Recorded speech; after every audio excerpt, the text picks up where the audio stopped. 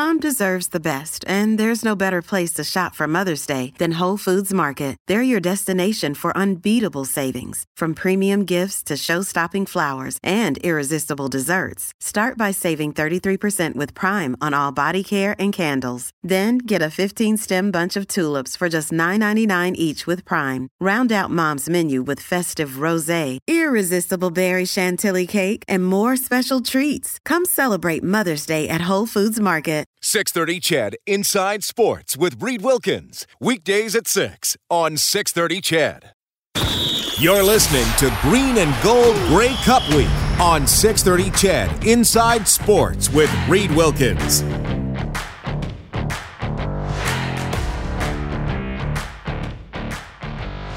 All right, Inside Sports on 630 CHED, and pleased to welcome to the show one of the all-time greats for the Double E football team, former receiver Brian Kelly. Brian, you're on with Reed. How are you doing?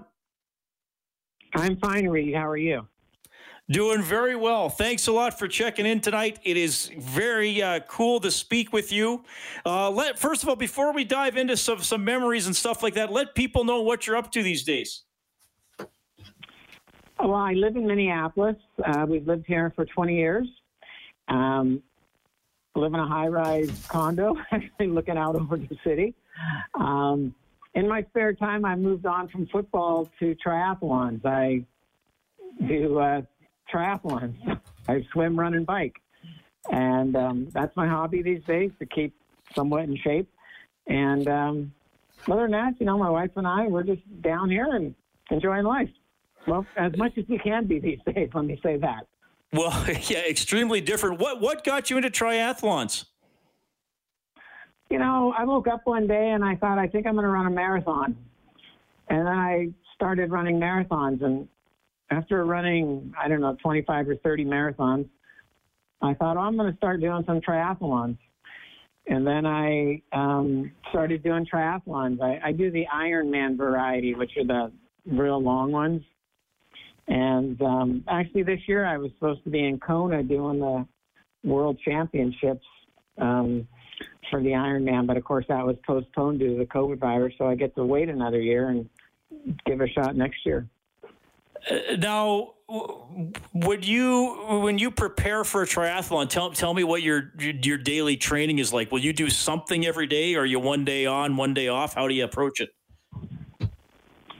No, most days I work out twice a day. I probably, in a nutshell, I swim twice a week, run 3 times a week, ride my bike 4 times a week, stretch, try to lift weights. It's a rather consuming hobby, to say the least. Yeah, it's just a bit of a busy. No, have you done any of the extreme long distances, or what's the longest one you've done? Well, I do the Ironman, which is you swim 2.5 miles, then you ride your bike 112, and then you run a marathon, which is 26.2. I've done 17 of those, and this next one coming up in Hawaii is the big one, and that'll be my 18th. And then I don't know where I'll go from there. How do you compare the process of preparing for a triathlon with the process of preparing for a football game?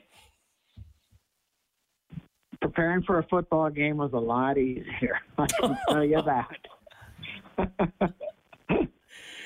I'll tell you that. But no one's trying to tear your head off, though, in a triathlon. You're not getting hit. Yeah.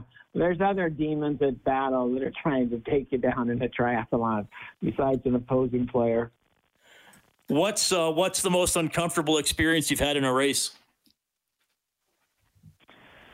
Well, as anything in any sport, there's always a learning curve. And one particular event I did, I wasn't really able to run much in preparation because I kind of had a leg injury. And so anyways, I went out and did the event, and I rode the bike the fastest I'd ever run on the bike or ridden the bike on this course. And it was like 6 hours and something, or maybe just under 6.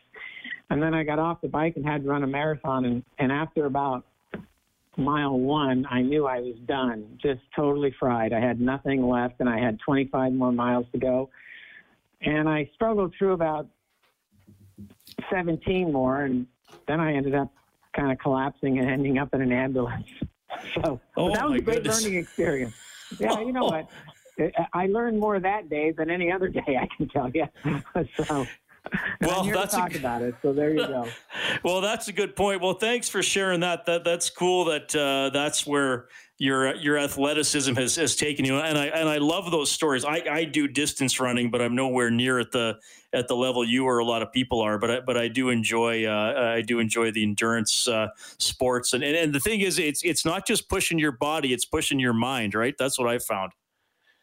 Absolutely. I mean, if you could take your brain out and put it in a jar on the day of an event, that would be the best possible option available. But that just doesn't seem to happen. Brian Kelly joining us on Inside Sports as we kick off Green and Gold Grey Cup Week here on Inside Sports. Of course, Brian, one of the all-time greats to play for Edmonton. He's in the Canadian Football Hall of Fame. Brian, let's go all the way back, though. First coming to Edmonton, what do you remember? Did you know anything about the CFL, about the Green and Gold? Tell us about the introduction to the team in the city. Well, you know, I went to Washington State University, and Hugh Campbell, who was the coach at the time, also went to Washington State. So I'm sure he followed the Cougars, just being an alumni, and so I assume that's how he may have seen me play. You know, I was just a 22-year-old kid, going to graduate college. I mean, I remember clearly I had given no thought as to what I might do, like kids do today. But I would, and then I got a phone call saying, do you want to come to Edmonton? And it was like, well, why not? It's not like I was doing anything else. So I just got in my car, drove essentially from Spokane up to Edmonton, got here, stayed at the hotel. And I remember the first night I was here, they had this television show on about the Eskimos, and Joe Faragelli was the coach at the time, the offensive coach, and he was going through the list of receivers of who was coming in and who to watch for. And of the 11 receivers they had coming in, I was the 11th. And I thought, man, really? This doesn't look so good right now. But I just hung in there, and it kind of worked out okay. So what's the story with 78? You in 1978, because everything I've looked at, you're not listed as a Grey Cup champ in 78, but were you with the team? What's the story here? I was. I came up in 1978, and then about the third day of practice or whatever, Joe Holloman was a defensive back, and he was a big guy. And he stepped on my ankle, and I had a real odd ankle injury that essentially sidelined me for a month at least. And by the time I came back, the season was already going, and Coach Campbell said, well, do you just want to hang around on, I don't know, whatever they called it, the practice roster at the time. And the one thing I saw, though, before I got hurt, that if given a chance, I knew that I could play in the Canadian Football League. So that first year, I just kind of hung around, went to practice, and then, the team won the Grey Cup. That was their first one. And then the second year, 1979, is when during training camp, I earned a spot, and that was kind of the way I got on the team. All right, so here's the $1 million question. 5 in a row. What separated that club? It's not like the Double E had a monopoly on talent and other teams didn't have good players. It's hard to win, and it's certainly hard to win year after year because then everybody's gunning for you. What kept that team so successful for so long? Well, I do think that we had better players by far. I think right across the board, they were just a real superior group of players that happened to come together at one time. And my dad, who used to follow the team, and he was in Los Angeles and came to some of the games, but not many, but he followed us closely. I know one time he said, he was asking about Coach Campbell. He says, tell me about this Coach Campbell. It says, it seems to me from watching your team, if somebody just opened the door and let you guys out, that you would win. And I said, well, he's a really good coach but I said, we had really, I think, superior talent. I mean, from Tom Wilkinson to Warren Moon to Dan Kepley, that was just an amazingly fearsome player, and Dave Fennell and David Boone and Dale Potter, just the group of... Hey, it's Ryan Reynolds, and I'm here with Keith, co-star of my upcoming film, If, only in theaters May 17th. Do you want to tell people the big news? All right, I'll do it. Sign up now and you'll get unlimited for $15 a month and 6 months of Paramount Plus Essential Plan on us. MintMobile.com/switch. Upfront payment of $45 equivalent to $15 per month. Unlimited over 40 gigabytes per month. Face lower speeds. Videos at 480p. Active Mint customers by 531.24 get 6 months of Paramount Plus Essential Plan. Auto renews after 6 months. Offer ends May 31st, 2024. Separate Paramount Plus registration required. Terms and conditions apply if rated PG. Players, I really think they were just better than others at that time. Well, obviously 5 in a row, and it was an interesting time because that team sort of went through the transition from Wilkinson at quarterback to Moon. Incredibly important position, obviously. You had a rapport with both of them, but what did you sort of see there, seeing Tom later in his career and Warren on the rise? It's kind of an interesting dynamic. It was. I mean, Tom Wilkinson was the leader of the team because Warren and I, Warren went to the University of Washington and I went to Washington State. So we played against each other in college. I was certainly aware of them. We ended up in Edmonton at the same time. We were the same age. Warren, it was clear to see, obviously, was an immense talent. But though Tom was finishing his career was really important to the continuity of Warren kind of being groomed and coming along at a reasonable pace so that when he finally took over, there wasn't, any sort of hiccups in the success. And Tom, just being the type of person he is, and everyone knows the stories about Tom's leadership, it was just another example. He took Warren under his wing and just got him prepared. He knew everything he was telling Warren, he was getting Tom one step closer to not having a job. But he was, the captain of the team, and that's what a captain does, I guess. Brian Kelly joining us tonight on Inside Sports. I want to ask you about a couple specific Grey Cup games here.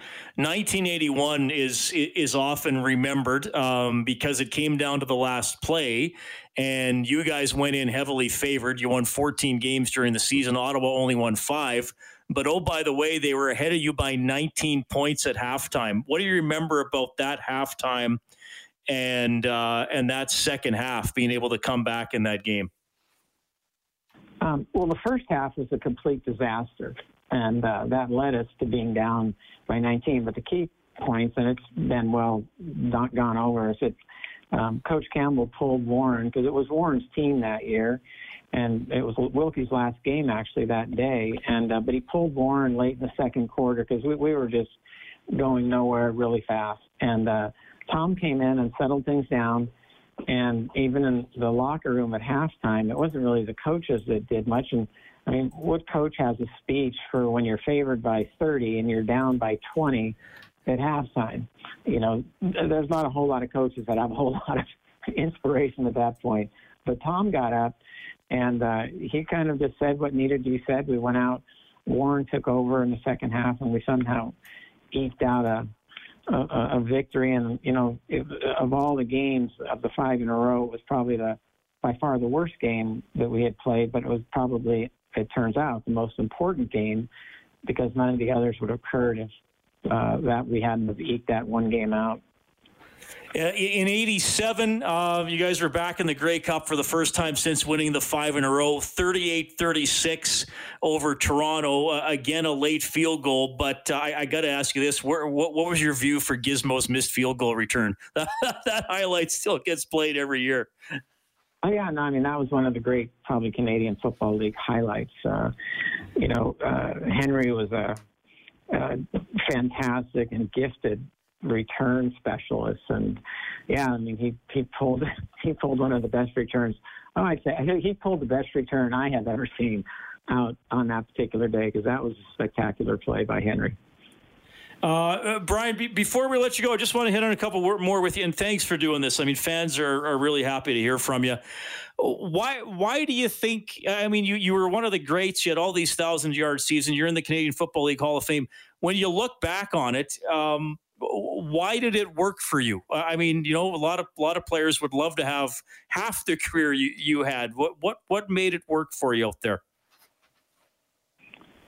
Well, I think two things. I mean, lots of sports, there has to be some sort of meshing between your skills and the sport. And I played in the U.S. college system, and while I enjoyed it, I suppose I was okay. I didn't have the success that I did in Canada.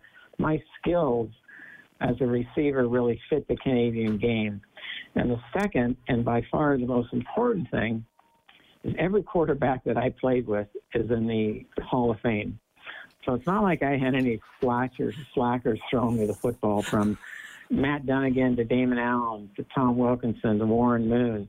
I mean, I had the best of the best throwing me the ball. So obviously that made things immensely easy on my part. Well, I think they felt pretty comfortable throwing it your way, too, though, knowing that you were going to catch it. Brian, before I let you go tonight, and again, thanks for being so generous with your time and kicking off Green and Gold Grey Cup Week on the show. A lot of your fans are listening tonight. A lot of people who remember those great teams, remember you as a great player. Just what would you like to say to them? That I love the thing of all the things, I would say probably, there's Grey Cups that we won and passes that I was lucky enough to catch and touchdowns and all that stuff. The one thing, especially to the Edmonton fans, that I was particularly proud of, and probably the thing I am most proud of, is that I only played with the Edmonton Eskimos, or the Edmonton Football Club, what it's called now. I only played in Edmonton, and I only wanted to play in Edmonton. And I know at one time they were thinking of trading me somewhere for something, and I was very distraught because I only wanted to play in Edmonton. And so I take great pride in only playing with one city and playing in that field and for those fans. And that was just so important to me, and I hope that they enjoyed watching when I was out there. Yeah, well, absolutely they did. Brian, thank you so much for doing this. We really appreciate you coming on. Thanks for sharing some memories and reconnecting with a lot of your fans here tonight. And all the best getting through the pandemic, and all the best with your next triathlon, of course, sir. Thank you very much. And no need to call me sir. Okay. That is Brian Kelly checking in tonight as we kick off Green and Gold Grey Cup Week here at Inside Sports. We'll have some of your favorite players talk about some of the biggest plays all week long here on Inside Sports. We'll take a quick timeout. All right, that was Brian Kelly, and that was the start of Green and Gold Grey Cup Week here on Inside Sports. So you also heard from Commissioner Randy Ambrosie, CFLPA President Solomon Elimimian, and Jeff McQuinney, the keeper of the Grey Cup. I'm going to hand it over to Morley and Dave for the Double E Football Team Coaches Show. They will announce the winner of the 6:30 CHED Ultimate Virtual Grey Cup House Party. My name's Reed. Have a good night. 6:30 CHED Inside Sports with Reed Wilkins. Weekdays at 6 on 6:30 CHED.